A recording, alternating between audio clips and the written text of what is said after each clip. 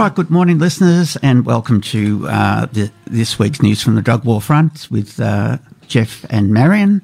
And hopefully we've got some interesting, mostly international stories today, but we've got some just also updates about when the CAHMA office is closed over the Christmas break. Particularly over Christmas, yeah. And he's Geoff, by the way, and I'm Marion, just in case people were concerned. I did say our names, didn't I? You did say our name, good. but you said welcome. You said to Geoff, and it's Geoff and Marion. I'm just saying you're Geoff. Yeah, you're Marion. Being an idiot, and I'm Marion, yeah. I think most people would realise that. Goose, I think most people would realise that. Yeah, but, yeah. Yeah, no, it's all right. I'm telling them, just in case they don't know. And besides, I need to tell you the morning weather, don't I? Well, at least it's pleasant. So it's nice and sunny. We have now, I've been counting, we've had 5 days of spring, summer type weather. Woo-hoo. And if we're not careful, we might get nearly 2 weeks of summer this year, if we're not careful. Well, keep your fingers crossed. 3 years it's been since we've had a summer, Geoff, as far as I'm concerned, as far as I've been counting, and we've been it's very draining when the weather is so erratic and you know, we can always endorse what the Earth Matters, you know, program has to say, simply because we see over the many years, you know, I'm nearly 70, gang, and I have seen over the years the changes in the weather, the changes in the climate, the changes in how we are and where we fit in, you know, it's just, it's soul destroying.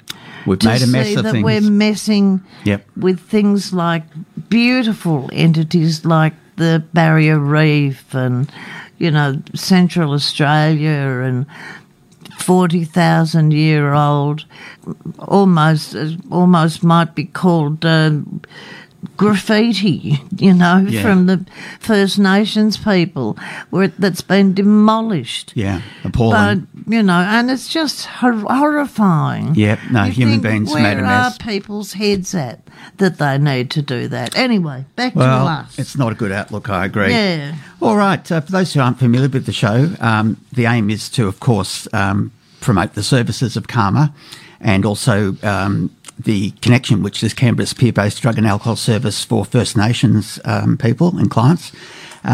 We also try and provide stories that are relevant to illicit drug users from Australia and around the world, and encourage people to think about whether prohibition is a success or, as we argue, not. Yes. And, you know, have a chat with your family, friends, workmates about this. Yeah, think about it yourself and ask your friends why they think that the war on drugs is continuing when it's obviously quite clearly been a failure that it has. It is. We have stories this week that make it perfectly clear that not only is the war on drugs a failure, that when they are acquiring drugs, the international policing organisations or drug interdiction organisations can't dispose of them because they just don't. There's a story from Belgium they've got too much cocaine. They've got so much cocaine they can't get rid of it. Give it back, I say. Don't burn it. If you can't burn it, don't. Give it back. Yeah. No, we've got some very interesting international stories this week. Absolutely. They're fascinating. So anyway, CAHMA, as most of our regular listeners, well, all our regular listeners will know, believe that people who use drugs should be treated with dignity and respect, both as human beings and as consumers of health and social services. Works to reduce the discrimination and stigma experienced by drug users, because it's the one group of people that are not addressed in the legislation, the anti-discrimination legislation. Drug users are not mentioned. Nowhere does anyone make a reference to drug users. And it's seen as okay to stigmatise and discriminate. You can stigmatise drug users, but nobody else. Yeah? And that's just wrong. CAHMA speaks for our community's equal rights by progressing drug law reform agendas. The Canberra Alliance for Harm Minimisation and Advocacy, that's CAHMA, is the drug user organisation, alcohol, tobacco and other drug consumer organisation for the ACT. It's a not-for-profit incorporated organisation. It's recognised as part of the ACT's specialist drug treatment organisations and conducts peer-based drug treatment from our drop-in centre. That means by drug users for drug users. There is no power differentiation between those who deliver the services, that is those people who work at CAHMA, and the people who come in to make use of the services that CAHMA can help them with. And it was a proud moment for the third AGM as an incorporated association. That's right, incorporated as an association and as a charity. Yeah. You can donate. Which is really important. It was something that I had not realised until the annual general meeting.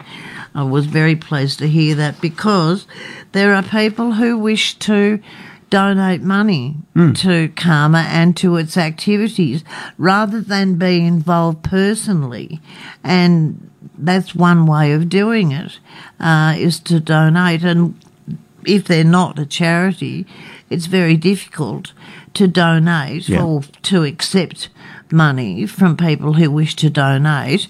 And how do you appreciate that, or show your appreciation for that, or use that money if you are not a charity? Well, we have a donate button on the website. Yep. So now it's quite clear that you can and you will. Yeah.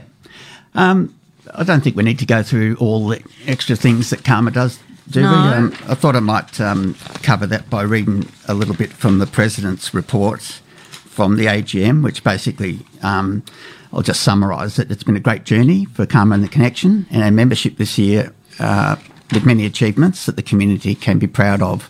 CAHMA is coming to the end of its accreditation process, which is another huge achievement, and has successfully met the key requirements to be accredited. The President wants to thank all the staff, etc., who put in so much work to ensure that we become an accredited organisation whose systems are based around continuous quality improvement principles.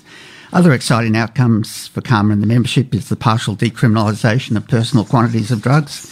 CAHMA played a crucial role both as a leading advocate organisation as well as leading a partnership of organisations all looking for the common theme and outcome of removing the harms of criminalisation of drugs from our society.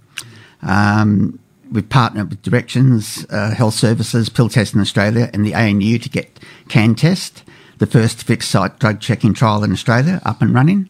And we've got a local story about that. Which is really important, yep. That sort of shows the success of it and the fact that the demand was so high they had to turn some people away. Yep. It's been running successfully for 4 months, and I think after 6 it's going to sort of be evaluated, and I can't see any reason why it can't be expanded and made permanent. No, and one of the issues about that, the fact that people will come in to CanTEST and get their drugs checked to make sure that they are what they say they are taking, what they say they are taking, or being told they are taking, is part of that self-stigmatisation, which is referred to in today's script. Drug users must be very careful, I believe, that they do not self-stigmatise. And for many years, we find that people keep their drug use a secret, not just because it's illegal, but because they themselves feel guilty about it. They've spent years being told it's bad and they are bad. And hiding it. They believe it themselves, and that's called self-stigmatisation. Very important point. Just the report goes on to talk about the great work that CAHMA and the Connection did during especially the lockdown period of the COVID epidemic. Yep. We continued to serve our community, and the radio show was an important part. It was a major part of that, actually. Getting information out about what services and, what they were doing and who was available and where they were available. That was really important. Very important. So the great work was done by CAHMA staff, well and beyond the call of duty, really working outside of normal hours. Indeed. Supporting residents through the lockdowns at Condamine Court and Ainslie Village. So that was very important. And we've also continued extensive outreach with barbecues and drop-in now that the more severe lockdown is over. We've also managed to grow in size with the ever-increasing volunteer team, pool of casual workers who've come out of our volunteer program, and a part and full-time workforce, showing just how resilient CAHMA and the Connection are as an organisation and as a community. And I think that's a very important thing to recognise, Marion. Indeed, yeah. People are, coming into the system as volunteers, doing the induction. Ending up working as workers. Yeah, no, I think it's really, really important stuff. Of course, the President goes on to thank all the staff and the volunteers and the funders, etc., of course, but most importantly to thank all our members of the community who use drugs and people who use drug treatment services in the ACT. CAHMA is here for you, and this year we've proved that you are here too for CAHMA. And the auditor quite clearly said there was nothing wrong with the way that CAHMA spent its money. In fact, it was cleanly audited. Awesome. There were no issues. That's great. To be held, and that was a very pleasing thing to be informed of too, because non-government sector organisations are very often accused of or responsible for the loss of government funds because things have been not having their financial activities have been tendered out, and their finances have not been supervised adequately. But CAHMA has not been in that position. In fact, it's been supervised well, and it has been audited to be very cleanly run, and its funds and its budget have come through with flying colours, and that's really pleasing to hear. All right, well, we do this first story, Marion. I think it's really important. Just before we do, I might tell people the next CAHMA opioid overdose recognition response with naloxone will be held on Tuesday, the 2nd of December. But don't get today, the 6th. Sorry, today, the 6th. At the Early Morning Centre, but get in touch with Nicole, not with Dave or Damo. Nicole's number at the Early Morning Centre is 62475041. I'll say that again, 62475041. And it starts at 2 o'clock today, so you've got time to get yourself a spot and learn how to save a life. All right, this piece is by Georgia Roberts from abc.net.au. Demand was so high for Canberra's drug testing service that 27 people were turned away ahead of the Spilt Milk Music Festival. Yes, very intriguing. Very intriguing. Yeah. Billy, not her real name, wasn't sure about the contents or the purity of the MDMA that she purchased, so she decided to see exactly what was in it. The 24-year-old Canberra local had procured the drugs ahead of the Spilt Milk Festival, which is one of Canberra's largest music festivals. She's quoted saying, "I think it's really important for people to be able to test what they've got because obviously pills aren't regulated, so you have no idea what you're actually getting." CanTEST, the ACT government-backed drug checking service in Canberra, is in its 4th month of a 6-month pilot program intended to reduce drug-related harms. The drug testing clinic is usually open for 3 hours each Thursday and Friday, but ahead of the music festival, decided to extend its opening hours. In the 3 sessions following CanTEST's announcement of extended testing, researchers tested a total of 106 samples. Wow. So that's huge, really. One of the 106 was Billy's. So you roll up and they greet you and pop your phones and any recording devices you might have into a little locker. Then you go over through a waiver and they ask, what do you think you've got? Where'd you get it? And if you're planning on taking it, and if that might change depending on the results that you get. And then they take you upstairs to the little lab where they test them. Billy and her friends were planning on taking MDMA, also referred to as ecstasy or Molly, and she handed over her sample to the CanTEST team. In her case, the testing revealed the purity of the MDMA was quite high, and she said that allowed her to make an informed decision about how to use it at the festival. So I sort of split it in half and then took half and the other half later on just to make sure it wasn't too much. But she said for others the results may have been different. If you get your pills tested and it's not what you think it is, they offer to get rid of it for you safely as well. Yeah, which is a great idea. Testing site had to turn people away due to the demand. Bronwyn Hendry, the director of Directions Health Services, which operates CanTEST, said the substances collected and tested ahead of Spilt Milk were, quote, the usual variability in strength and purity, and that there were not any significant red flags or any substances they had not discovered previously. But, she said, CanTEST did have to turn 27 people away on Friday night as it could not test any more substances in its remaining opening hours. Wow. Which is a real problem. Miss Hendry said she was disappointed that some clients could not get their drugs tested, but overall the reaction to the pilot program had been positive. Quote, our experiences, she said, has shown that young people attending the festival, both local Canberrans and those from interstate, appreciate the opportunity to test the substances they were considering consuming, and were also mindful of the harm minimisation advice provided. Last month, the health service discovered an entirely new type of drug with a similar profile to that of ketamine, dubbed CanTEST by the chemist who discovered it.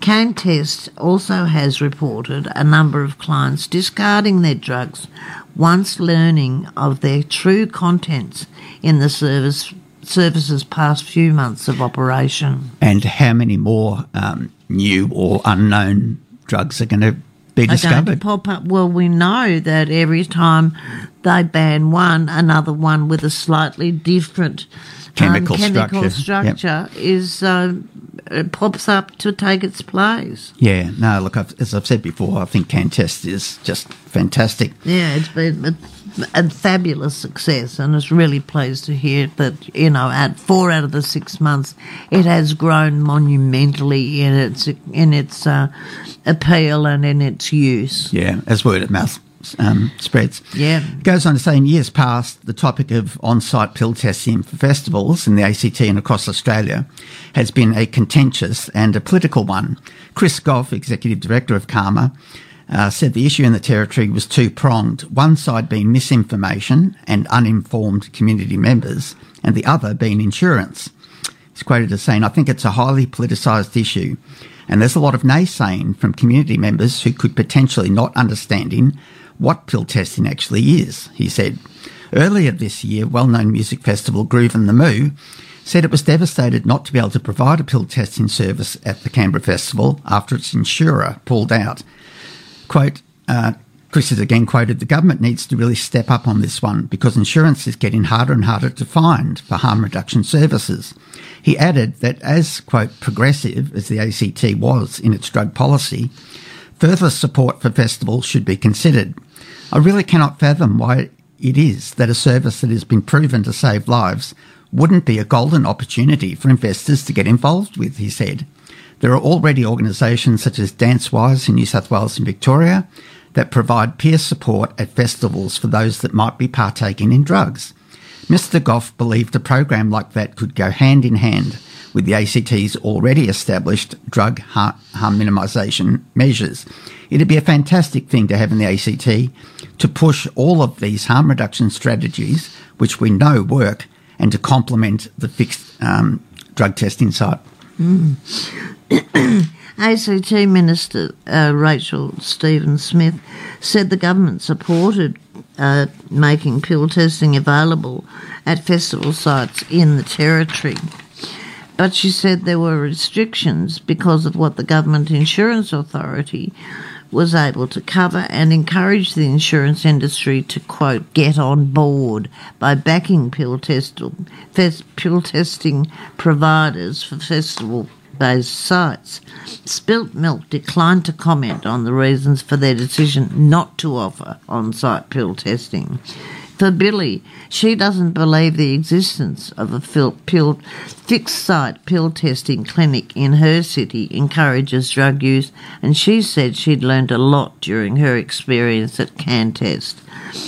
I don't think the fact that you can get substances tested is going to make someone who's never wanted to do drugs before suddenly I'm going to do drugs, she said. Yes. It's kind of a bit of a taboo topic because I've never really had a sort of open and non-judgmental conversation about drugs with adults, and the CanTEST staff were really nice. And they sort of explained, obviously, no drug is safe and we can't guarantee its complete safety, but here are your results. Billy's name has been changed for anonymity. That's a really interesting article. Indeed. The fact that 27 people were turned away because there was not enough time to test them, and they'd already expanded the time to try and cover the numbers of people.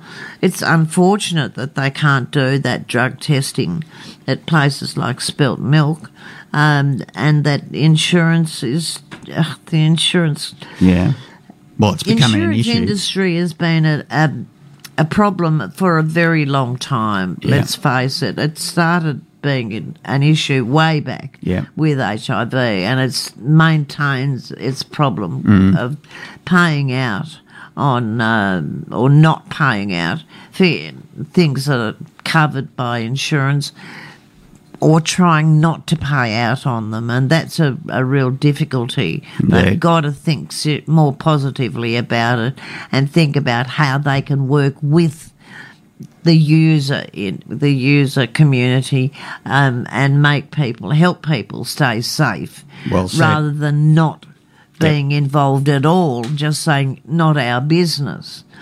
No, I couldn't agree more. Thought I'd play just in memoriam for all the people we've lost this year and all the years of prohibition. Wish You Were Here by Pink Floyd.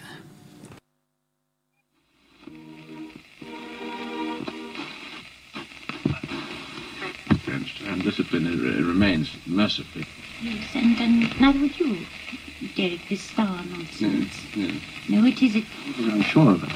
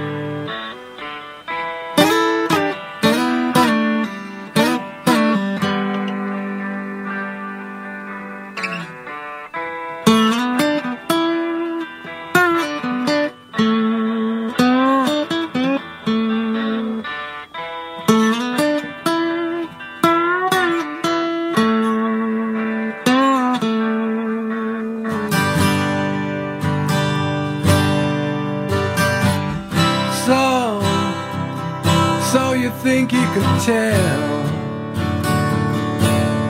heaven from hell, blue skies from pain? Can you tell a green field from a cold steel rail, a smile from a veil? Do you think you can tell? Did they get you to train your heroes for ghosts, hot ashes for trees, hot air for a cool breeze?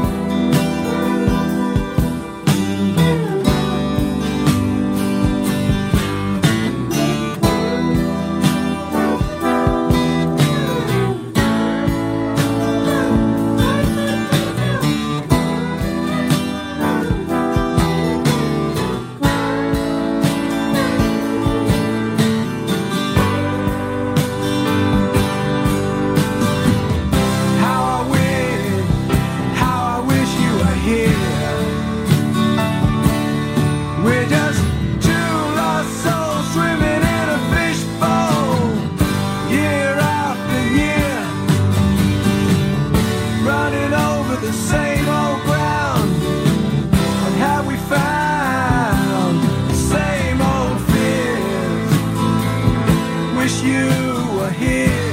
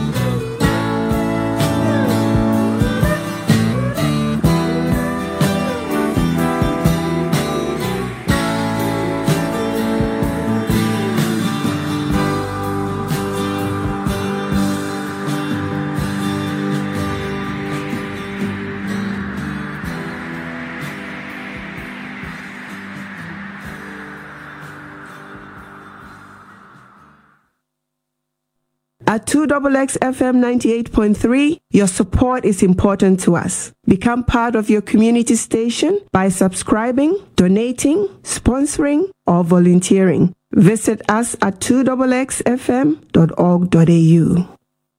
Yes, we can only endorse those sentiments, Marion. Yeah, I think probably on the back of that we might just remind people that CAHMA has a new staff member or a new service that it can provide. We have a Chinese, a Mandarin speaker on staff. Yeah, which is great. And that's really important for people to note, because many people are isolated from their communities if they're known to be drug users or are just too ashamed to present themselves as drug users. In particular, we don't have the outreach that we need to have. I wish I spoke a few languages. Yeah, it would be fabulous, wouldn't it? Yeah. What we could do with it. But the talent among drug users to be found is monumental. Oh, absolutely. And we should never underestimate the fact that, all right, some drug users we may not appreciate and some drug users we may have problems with dealing with. Not everybody is going to be lovely. That's not true of any everybody in group. the world is lovely. It's true of any group. That's right. But there's no reason why people should simply be alienated from a place like CAHMA simply because their main language is not one that we can speak at CAHMA. And to be able to have a Mandarin speaker at CAHMA and reach into that community is fabulous. Indeed. A great institution. Okay. Were you going to mention that we've got a new president? Yes, wanted to thank and congratulate our new board members. We have a new president, and I did say that. Congratulations to Pete. Well done, and good on our new board members. And although the AGM tends to be a fairly dry or meeting for people. Yeah, they're not they tend riotous. to find, because it seems to be that it's just a legal requirement. A legal requirement, and it reports largely on what the finances are and where it stands financially. But it also means that it's showing up people who are prepared to be involved in the organisation to the extent of condoning or condemning those programs that the agency wants to run. Yep. And being that involved to the point where they turn up every 6 weeks or so, or every 8 weeks, is really quite a contributor, a lot of contributive time. You're only as strong as your members and your board That's right. members. Yeah. So we'd like to encourage more people to apply to become members of CAHMA. Indeed. And also, again, thank our current board and past board members. Yep. And remind everybody that there are a lot of people that we have lost Yes. that have had such a lot of talent, and they have just been lost to the community because they've died, because before now we haven't had the ability to save them. Yeah. They have been admitted to hospital, to the morgue as a failure to thrive or a failure to breathe, and never has it been acknowledged until recently. It's a staggering that loss. they were overdoses. They were really just counted as people who just stopped breathing. Yeah. And I think that's humiliating in itself. No, it's a tragedy. People should be told that that overdose is a very prevalent issue in Australia, and particularly in Canberra. Because it's a middle-class town and a government town doesn't mean we don't have drug users. Drug use everywhere. Everywhere. And that's why the naloxone program is one of CAHMA's proudest achievements, because it's saved God knows how many lives. Absolutely. Constantly saving lives every day. All right. We mentioned that we had a international story. Couple of them. Yeah, a couple. This one, it says, entitled Super Cartel Controlling a Third of Europe's Cocaine Trade Taken Down in Euro-pol Raids. On November the 28th, Euro-pol reported that a, quote, super cartel of drug traffickers controlling about a third of Europe's cocaine trade had been busted in a series of coordinated raids. Codenamed Operation Desert Light. There's always codenamed some operation, this and that. Oh, yeah, they have to have a code name. 49 suspects were arrested, including 6 targets regarded as high value by international law enforcement. Authorities from 6 countries took part in the investigation, including Spain, France, Belgium, Holland, the UAE and the US. Commenting on the arrest, Euro-pol stated that, quote, the drug kingpins formed a prolific criminal network involved in large-scale drug trafficking and money laundering. Spanning a period of 2 years, Operation Desert Light led to the seizure of more than 30 tonnes, that's 30,000 kilograms of drugs. According to Insight Crime, 5 leading participants in the super cartel are among those arrested, 2 having been apprehended in previous years, and 1, Daniel Kinahan, having fled arrest. He has been wanted by the US Department of State since April 2022, with a reward set at $5 million. In April, the Office of Foreign Assets Control sanctioned Kinahan alongside other leading members of the notorious Kinahan organised crime group. It shows you how much money is involved if they're prepared to offer $5 million to apprehend this guy. The prices, the money involved in this is huge. It actually becomes not? Almost hard to comprehend. Yeah. And the reality is that $5 million, instead of being, designated for how to get to this guy, Daniel Kinahan, actually going towards treatment or peer education. Or a whole range of things. Yeah.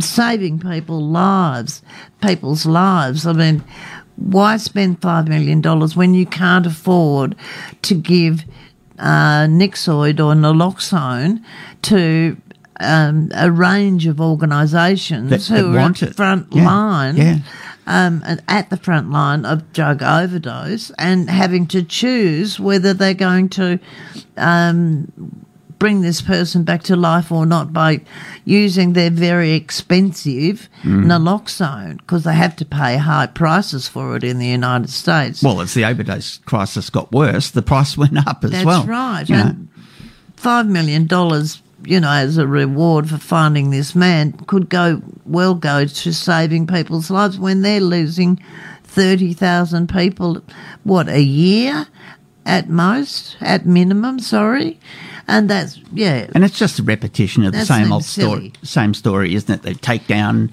Pablo Escobar or, there's various... And up come other people. There's too much money involved in running the organisation. And the thing that a lot of people don't realise, I think, Marion, is that it's actually factored into the global economy. Yes. Now, look, we've had a number of cases where well-known banks have been convicted of laundering cartel profits. No one's gone to jail. They've paid a fine, which is a business expense. Yep. And on we go. And, same thing goes for things like casinos. Yes. for laundering money. Well, yes. look at the evidence coming out about their conduct. It's Yeah, and they're considered to be really badly behaved, but that's because people have to hide where the money is coming from.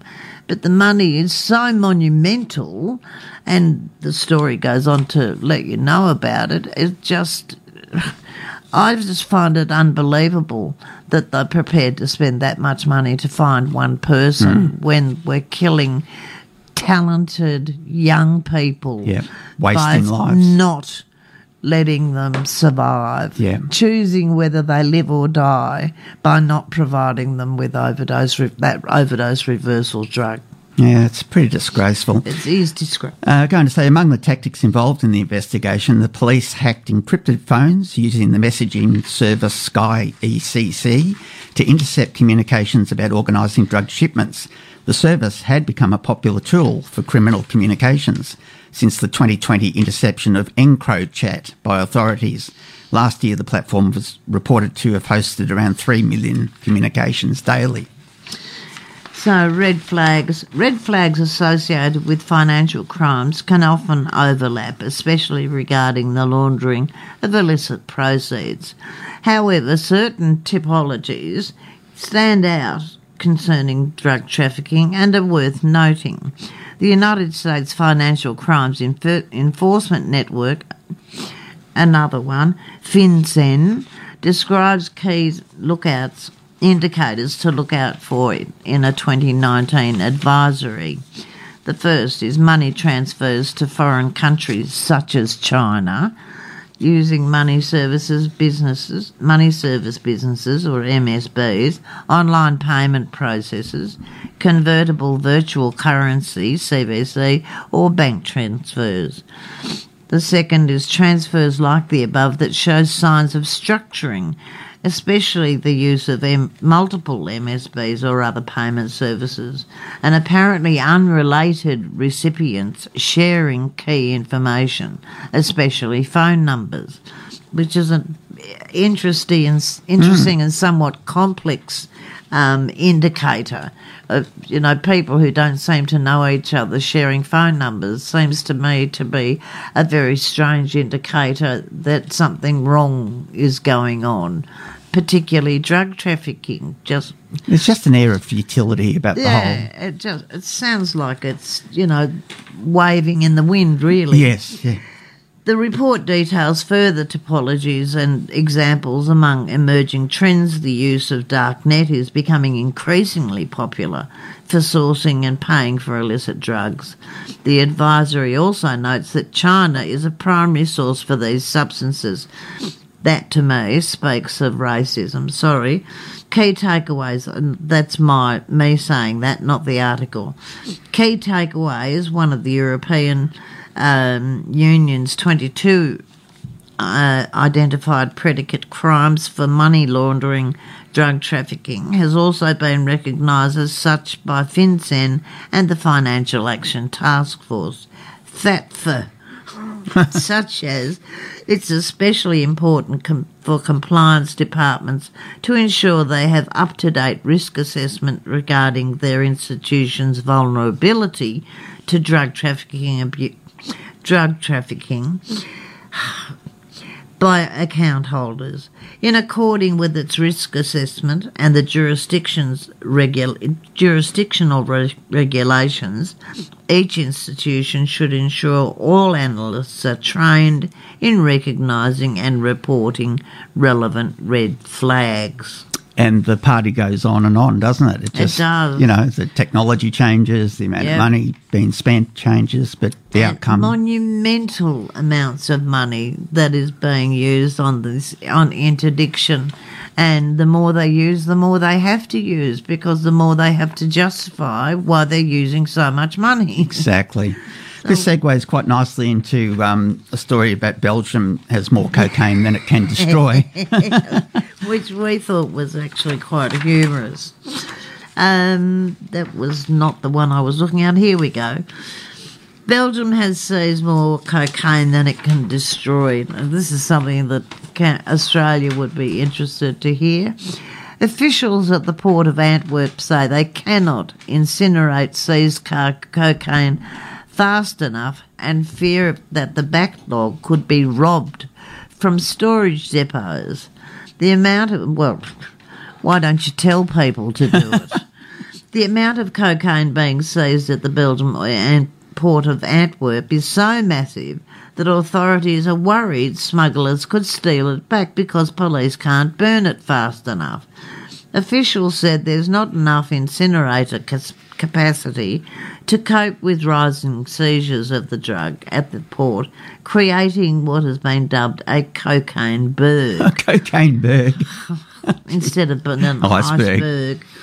As a result, Belgian ports authorities and ministers are worried that the backlog of cocaine being stored at secret depots near the port, and who's available then for blackmail or for, some kind of incentivization of where is it being held? Yeah, exactly.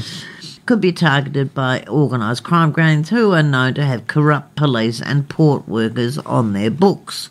Antwerp is the top entry point for South American cocaine in Europe. Last year, nearly 90 tonnes of cocaine was seized at Antwerp, an all-time high, and the officials believe this will also show record amounts seized. Quote, the rapid destruction of confiscated goods is an ongoing challenge, Belgium Customs Service spokesperson Francis Adams told Antwerp newspaper Gazette van Antwerpen. There is a problem with incinerator capacity, he later told AFP, according that a solution was, quote, on the way. Federal Justice Minister Vincent van Quickenborne told the Standard newspaper, quote, the mountain of cocaine is now so big criminals could use the chance to raid storage depots at the port. What a great idea. Yeah, it's there waiting for you. Yep. There it is. It's at the port in case anybody was wondering. Just go pick it up. Yeah, go get it. There's a problem with incinerator capacity. Federal Justice, we did that. We are urgently looking for additional incineration capacity, said Van Quickenborne. He said bureaucracy around the destruction of cocaine means each batch has to be burned by appointment, so it's a slow process. The more cocaine you seize, the more time you need, and there's a lot of cocaine. Antwerp's position is the top destination for cocaine produced in South America and is a reflection of the crucial role played by container shipping in cocaine trafficking. Record seizures at Antwerp last year were boosted by European police forces busting the encrypted phone systems EncroChat and Sky ECC, which are used by gangsters to coordinate drug smuggling and other crime businesses. The cocaine trade has impacted the city of Antwerp and other ports in the region, such as Rotterdam in the Netherlands, which have both seen a steep rise in gangland executions, bombings and money laundering connected to the cocaine trade. As the business becomes more and more profitable and the amount of money becomes astronomical, you're going to have violence and corruption. And it's going to become more and more sophisticated, Geoffrey. Absolutely, of course. No, you're not going to... look, I don't care how many... People are driving around the ports looking for cocaine bergs. The vision of that is just monumental, isn't it? All right, is there one somewhere? I thought we might play a song. This is Leonard Cohen, and it sort of sums up the state of the world. It's called Everybody Knows, Leonard Cohen.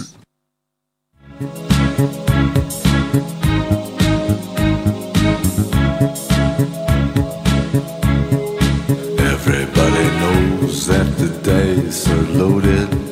Everybody rolls with their fingers crossed. Everybody knows the war is over. Everybody knows the good guys is lost. Everybody knows the fight was fixed. The poor stay poor, the rich get rich. That's how it goes. Everybody knows. Everybody knows that the boat is leaking. Everybody knows the captain lied.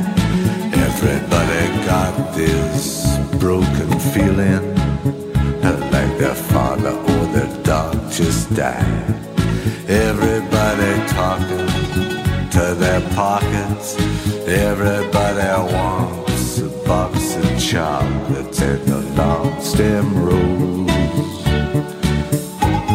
Everybody knows. Everybody knows that you love me, baby. Everybody knows that you really do. Everybody knows that you've been faithful, give or take a night or two. Everybody knows you've been discreet, but there were so many people you just had to meet without your clothes. And everybody knows. Everybody knows. Everybody knows. That's how it goes. Everybody knows. Everybody knows. Everybody knows. That's how it goes. Everybody knows.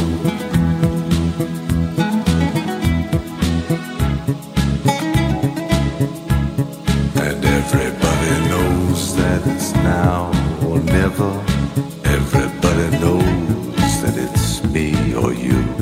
And everybody knows that you live forever.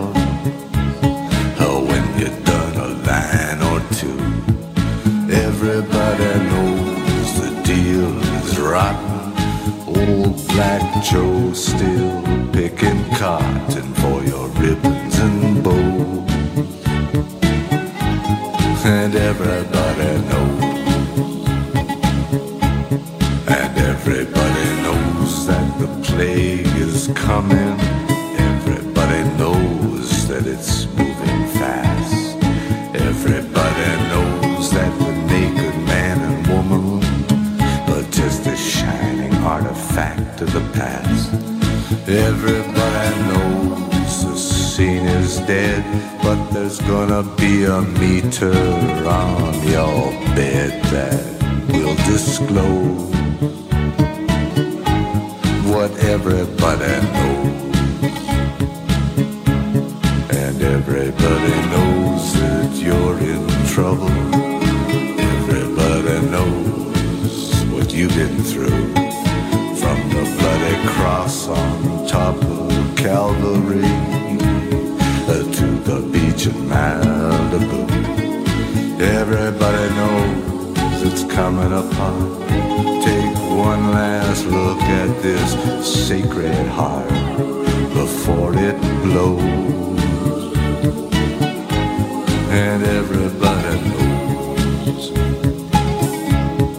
Everybody knows. Everybody knows. That's how it goes. Everybody knows. Everybody knows. Everybody knows. That's how it goes. Oh, everybody knows. Everybody knows. Everybody knows. That's how it goes. Everybody knows. All right, that was Leonard Cohen, and everybody knows was. it's a classic song. I love his voice, and he was a poet originally. Beautiful. Well, he is. I mean, and isn't most of the lyrics, aren't they, poetry anyway? In most songs, very much so.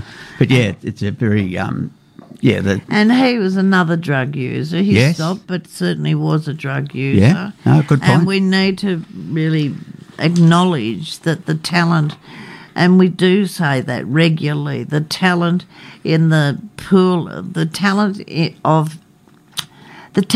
the pool of drug users is monumental. Yes, and the fact that people use drugs doesn't make them any less talented or less acceptable as human beings.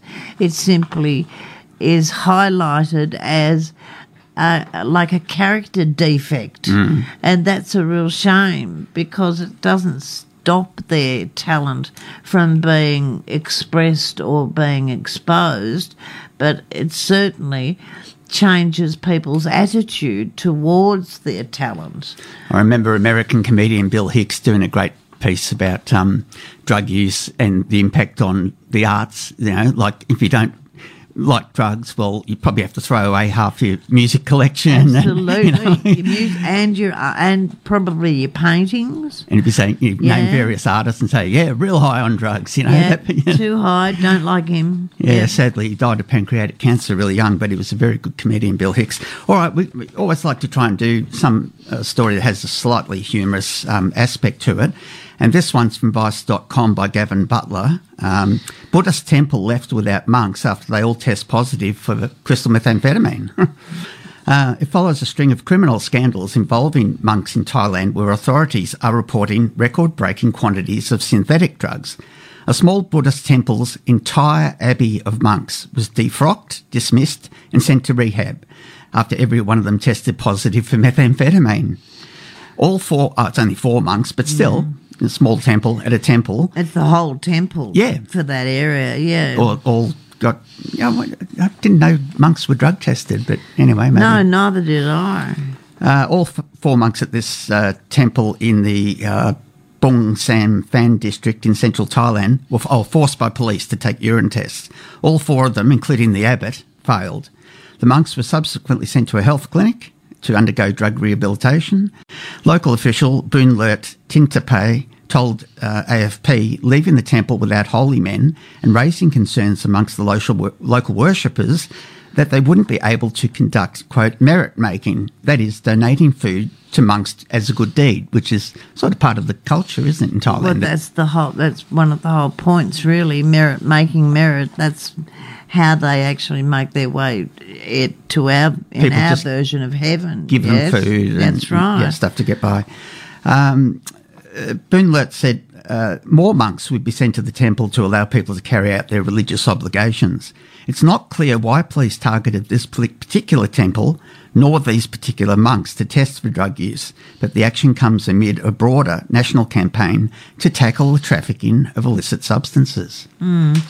Thailand, like many other nations across Southeast Asia, has in the past 2 years seen a major uptick in the volume of meth passing through the country. Much of that can be traced back to the Golden Triangle, a notorious fountainhead for the synthetic drug trade, where the borders of Thailand, Laos and Myanmar meet, and more specifically, the conflict-riven hills of Myanmar's Shan State. In the wake of the Myanmar coup, which in February 2021 saw the Burmese military overthrow the government and plunge the nation into chaos, record-breaking quantities of both crystal methamphetamine and meth pills, otherwise known as yaba, have continued to pour out of the triangle and flood the region. Production and trafficking of illegal synthetic substances hit record levels in 2021, with authorities collectively seizing nearly 172 tonnes of methamphetamine and more than 1 billion yaba tablets. Isn't that interesting, Marion, that the Golden Triangle is now so associated with... it used to be associated with opiates and now it's associated with methamphetamine. Well, it was the source of high-quality heroin when heroin first arrived in Australia. That's right, and it was the source of income for the majority of very poor farmers. Yeah, poor farmers, yeah. This is not an isolated case of Thai monks behaving badly either.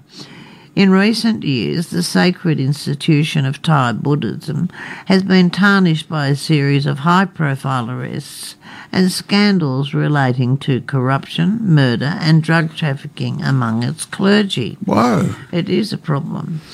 In March, Luang Phao Tuan Chi, a monk who rose to fame in 2020 after claiming to have omniscient powers, was charged with drunk driving and drug possession and subsequently disrobed after police found him carrying dozens of methamphetamine pills. Earlier in January, another monk was similarly disrobed after being caught consuming methamphetamine pills and selling them to local youth. Wow, that doesn't sound like normal monk type behaviour. Yeah. No, it's not. Well, it's certainly not something to be worshipped or adored, is it? Or something to be looked up to. Doesn't provide a good role model, which is what monks are meant to do. Sort of set the moral moral tone for the area. Yeah. Such controversies have, what a surprise, eroded public faith in Thailand's Buddhist monks, with experts telling Vice World News that the nation's Buddhist monastic order was in need of reform to weed out the bad actors and restore the religion's image of purity and righteousness. Quote, "The ultimate goal of Buddhism is for people to get enlightened," said Somboon Chungprampri, a social activist and executive secretary of the International Network of Engaged Buddhists. But most of the society is learning that not all those who are wearing saffron can be a holy or respectable person. Buddhism is the official religion of Thailand, followed by about 93% of the population and home to more than 300,000 monks. Well, that's not a major surprise. Remember, we keep on saying not everybody in every sector of the world is a good person. No. And that has to be the same thing for Buddhists or for Christians or for, Islamic. It doesn't matter with any religion you want to point a stick at. You're going to find there are people who do not behave according to the principles, the tenets of their religion. Yeah.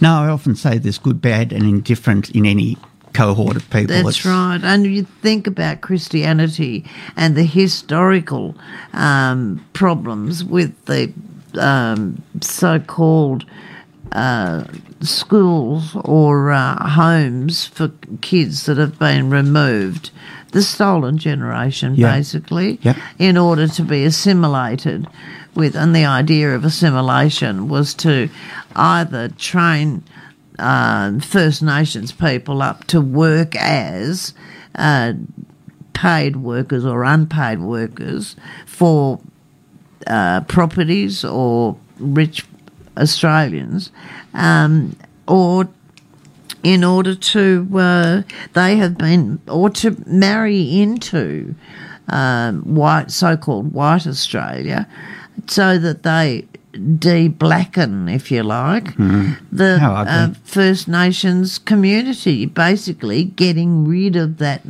part of the community, breeding it out. Yeah. Same with First Nations people in Canada. There's a really horrible history. It doesn't matter where you go, First Nations that have been overtaken or invaded by European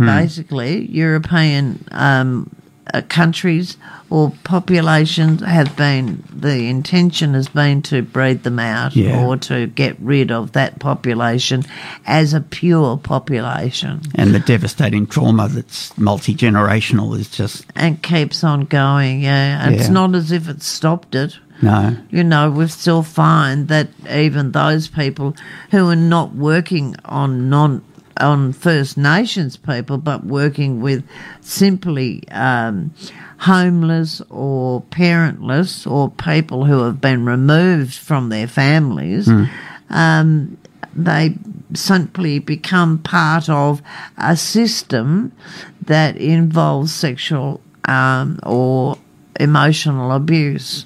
And It's pathetic. It's terrible. Sad because it has nothing to do with the tenets of the religion, with their morals. How can they think that is in any way a good thing? And then they deny it uphill and down dale. No, we don't do that.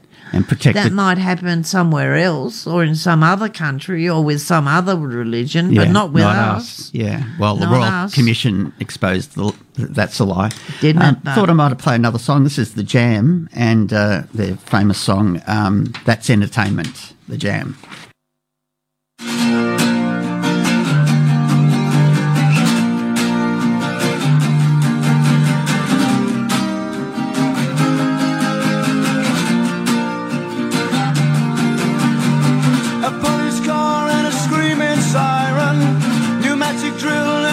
Up concrete, a baby wailing, a stray dog howling, the screech of brakes and lamplight blinking. That's entertainment. That's entertainment. A smash of glass and the rumble of boots, an electric train and a ripped up phone booth, pace battle wars and the cry of a tomcat. Lights going out and a kick in the balls. I say that's entertainment.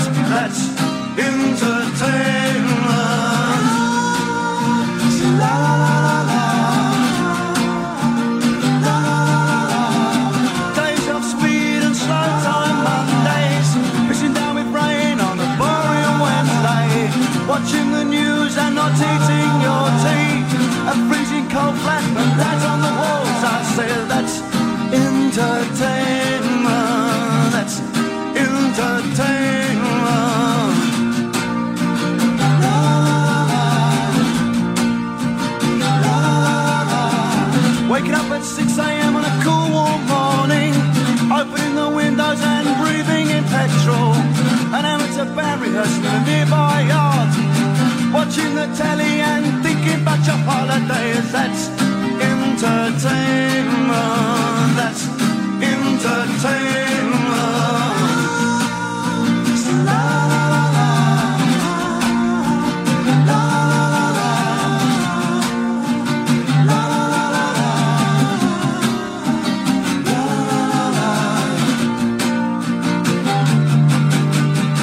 Waking up from badges and smoking cigarettes, cutting a walnut and smelling stale perfume, a hot summer's day and sticky black tarmac, feeding ducks in the park and wishing you were far away. That's entertainment. That's entertainment. Two lovers kissing months a scream of midnight, two lovers missing the tranquility of solitude, getting a cab and travelling on buses, reading a graffiti about slash seat affairs. I say that's entertainment. That's entertainment. La la la la. La la la la. La la la la.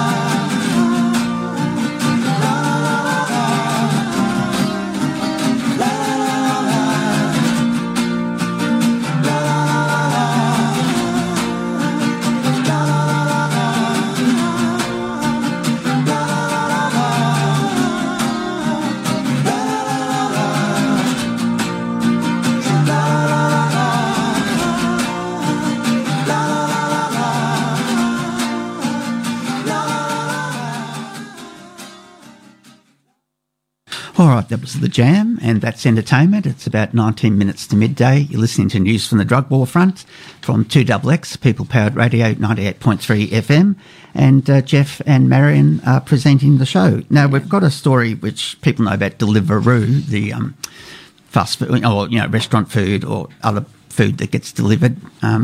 Anyway, evidently they want to get a domain name that's been taken over by a London-based guerrilla cannabis selling business, to hand over the domain name and change their branding.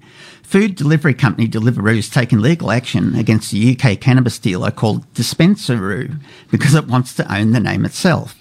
In September, Vice World News received an illegal cannabis dealing business calling itself Dispensaroo, was making up to £50,000 a week selling illicit bags of cannabis, edibles and vapes via the post. Dispensaroo put up hundreds of unauthorised advertisements for weed on London's tube trains, mimicking Deliveroo's name and logo, and persuaded Instagram influencers to promote their brand. In October, the outfit, which started selling weed in August, publicised its website on digital billboards in a shopping mall in Wembley. But this week, Dispensaroo has been told it may have to hand over its domain name to Deliveroo because the food giant says it is an infringement of its trademark. A Deliveroo spokesperson confirmed that the firm had filed a complaint to request the transfer of the Dispensaroo domain names back to Deliveroo and to stop using their brand name in order to protect its trademarks and brands. Quote, given the obvious and substantive mimicking of our brand, we've lodged a complaint with Dispensaroo's website registrar and also the World Intellectual Property Organisation, the spokesperson said. When asked if it had any future plans to use the Dispensaroo domain name itself to sell drugs, the spokesperson said the firm would not be doing that. Speaking to Vice World News under the pseudonym S in order to protect his identity, Dispensaroo's founder, a weed-smoking Londoner in his 20s with a background in advertising and logistics startups, said of Deliveroo's legal action, quote, we strongly feel that Deliveroo's hostile claims to this name, which they derive off the word kangaroo, is laughable. Quote, on a daily basis, we receive many messages for customers on how much they depend on us and how much ease we have brought to their lives.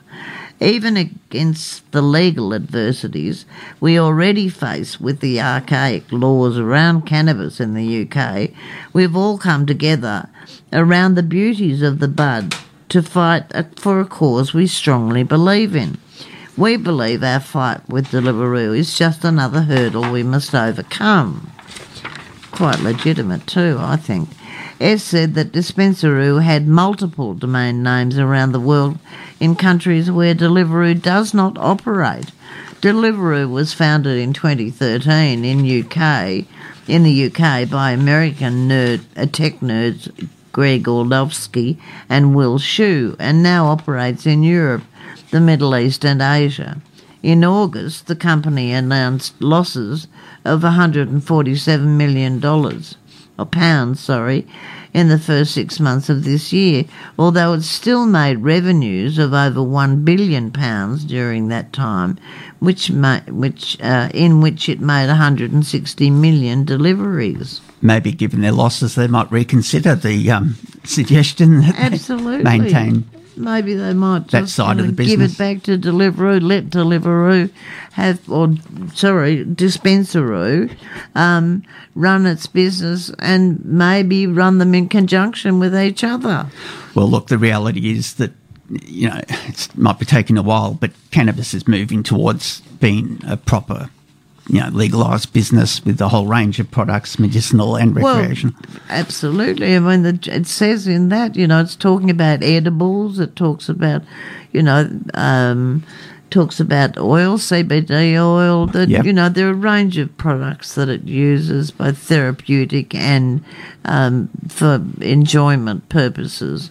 And the potential in the same way that Deliveroo does. You know, that's therapeutic and enjoyment, you know, not really all that different. No. Just a matter of maybe different customer base. I agree. Or the same customer base but for different reasons. Well, you smoke a bit of weed and then you ring up Deliveroo. Ring up and get something Deliveroo, yeah. We should do some announcements just about dates. What's happening over Christmas, that's really important. The end of the CAHMA clinic, the last date is December the 15th, from 10 till 12:30. So that's on Thursday, the 15th of December. And it will open again Thursday the 2nd of February for those same hours, 10 to 12:30. So the nurse-only date at Althea Woden is the 22nd of the 12th, 2022, the 23rd, 12th, 2022. So I think the directions 26th of the 12th. That's going to keep their services Woden. going. They're keeping all their services going, and the PAT van will be going. Yep. Some of them will be closed. The point is, find out from your local PAT van or from your local call directions. And make sure that you know what's happening and when it's happening. But they will be advertised on the website as well, I would imagine. And certainly you'll be able to get a flyer from the van or from Althea and keep it at home, stick it up on the fridge so you know when things are available. It's a hard period, Christmas, for a lot of people, isn't it? It is a very difficult period. It's a time when people want to take holidays simply because it used to be, because the weather was over that time. Was but reliably also, nice. because we're largely, I guess, a Christian nation, or we used to be. The birth of Jesus was a really important time, and became a celebrated time for us to get together, families to get together and celebrate that time of year. Now it's about when services completely close down, and that's a real problem. Leaves a lot of people. It leaves people out leaves them in the lurch in a lot of ways, especially because a lot of the government services close down too. Indeed. Are we going to be here, Jeffrey, over the Christmas break? CAHMA's Christmas break will be from 12 p.m. on the 23rd of December, but we're reopening Monday the 2nd of January, so it's a shorter break than previous years. So, The radio show, though? I think we'll do the radio show, perhaps maybe not that week when we're closed, or maybe we could do it as, normally we do it, don't we? So that is definitely up in the air. Well, it depends, I guess. If it's Christmas Day, we won't do it. No, obviously. No, but there's so if it's that kind of hefty public holiday, no. But for other purposes, if it's not one of those days, then we probably will do it. Indeed. Yeah, we'll be here. Louise wanted me to point out that the new point of care testing, which is just the finger prick blood test for Hep C, will be on at CAHMA this Thursday and Friday.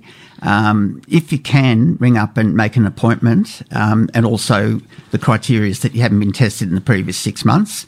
You get a $40 payment and it gets paid into your bank account, so bring your bank details. And that's from 10 a.m. till 3 p.m. Thursday and Friday.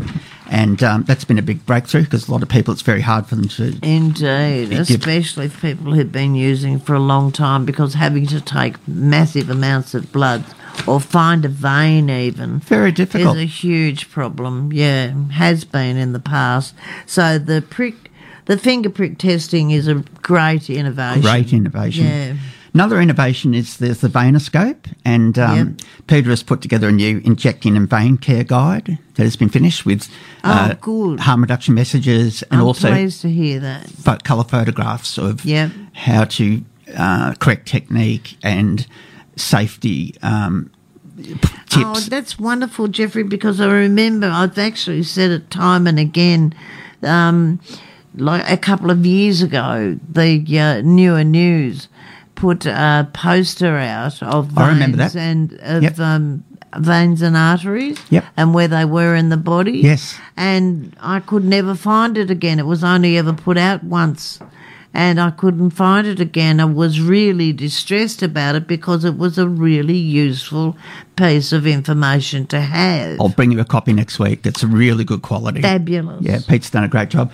All right, look, we'll play a Lou Reed song. We've played this before, The Last Shot, but it's such a good song. I think it bears playing again. Lou Reed.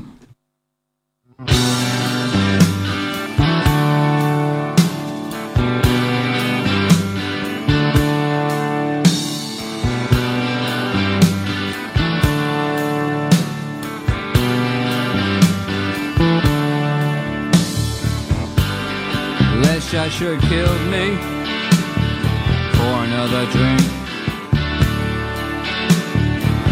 Let's drink to the last shot and the blood on the dishes in the sink.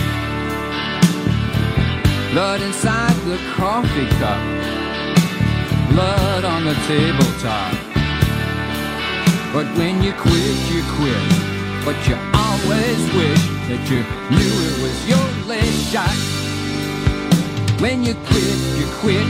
But you always wish that you knew it was your last shot.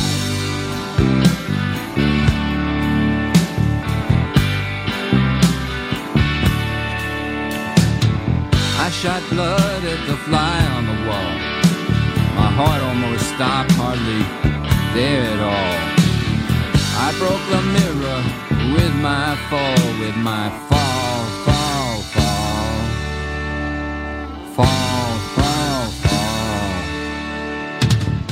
Give me a double, give yourself one too.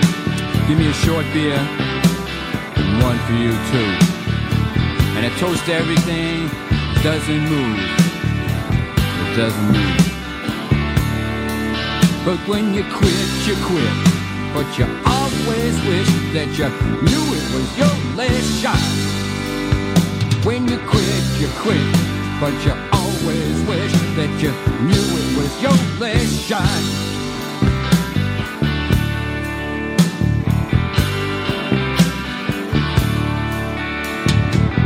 Whiskey, bourbon, vodka, scotch. I don't care what it is you got. I just want to know that it's my last shot. My last shot. I remember when I quit pretty good. See, this here's where I chipped my tooth. I shot a vein in my neck and I coughed up a Quaalude. On my last shot. My last shot. Here's a toast to all that's good, and here's a toast to hate. And here's a toast to toasting, and I'm not boasting when I say I'm getting straight. When I say I'm getting straight. But when you quit. But you always wish that you knew it was your last shot. When you quit, but you always wish that you knew it was your last shot. All right, that was Lou Reed and Your Last Shot, or The Last Shot. His Last Shot. Yeah, it's one of his lesser-known tracks, but quite interesting. It's an interesting one too. It's really informative if you listen to the words of it.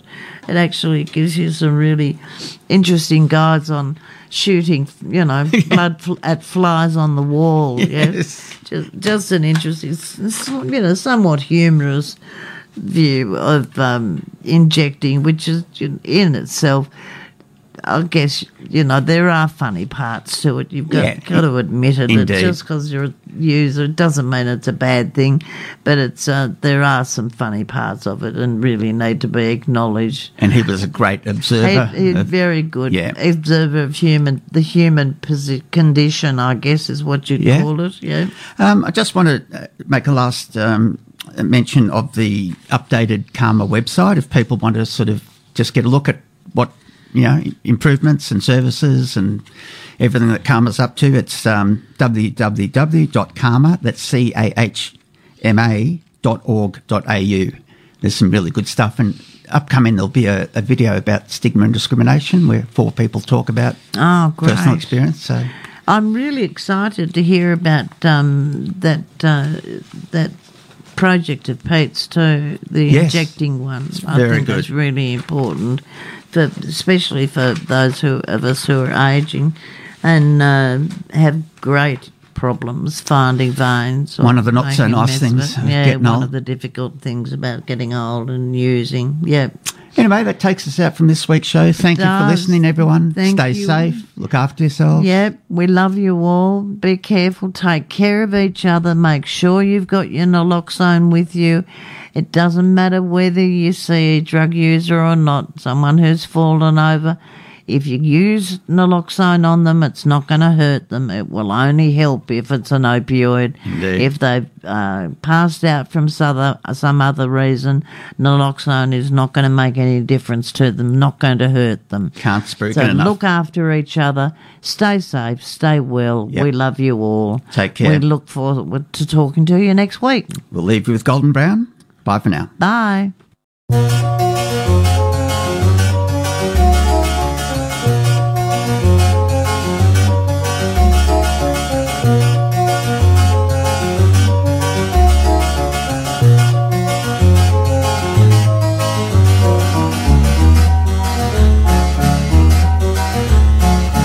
Golden brown, texture like sun, lays me down. With my mind she runs throughout the night. No need to fight, never a frown. With golden brown, every time just like the last. On her ship, tied to the mast, to distant lands, takes both my hands, never a frown. With golden brown,